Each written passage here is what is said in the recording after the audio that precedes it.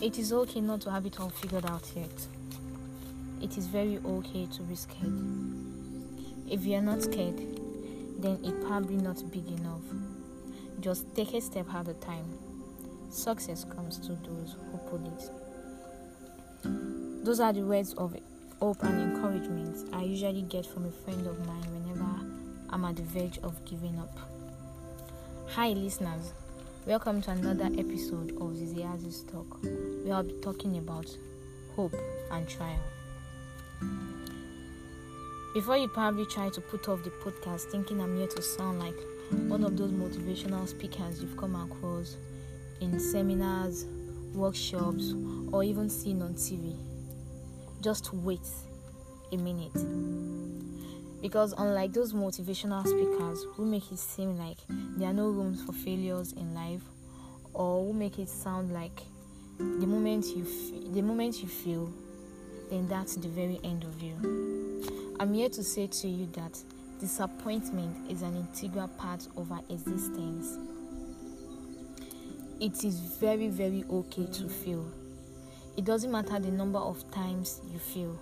All that matters is the number of times you pick up your broken pieces and never stop trying. Life will not always have to show us only the good side of it. So it is left to us as individuals to draw our strength from the failures and rejections we get and never give up. The road to self-discovery and development could be tough, tattered, and even tasking at times. But trust me when I say you need all of this to survive or to excel. Like the popular work of Professor Tai Solarin says, may your road be rough. At first when I heard this, I thought it was an indirect way of cursing us or something. But then in the long run, I realized that our road needs to be rough for us to be able to appreciate every single effort invested in it.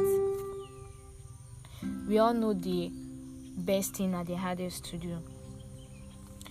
I understand that sometimes when we hit rock bottom, it feels like our whole world is crumbling right in front of our eyes. But we need to know that life itself is tentative.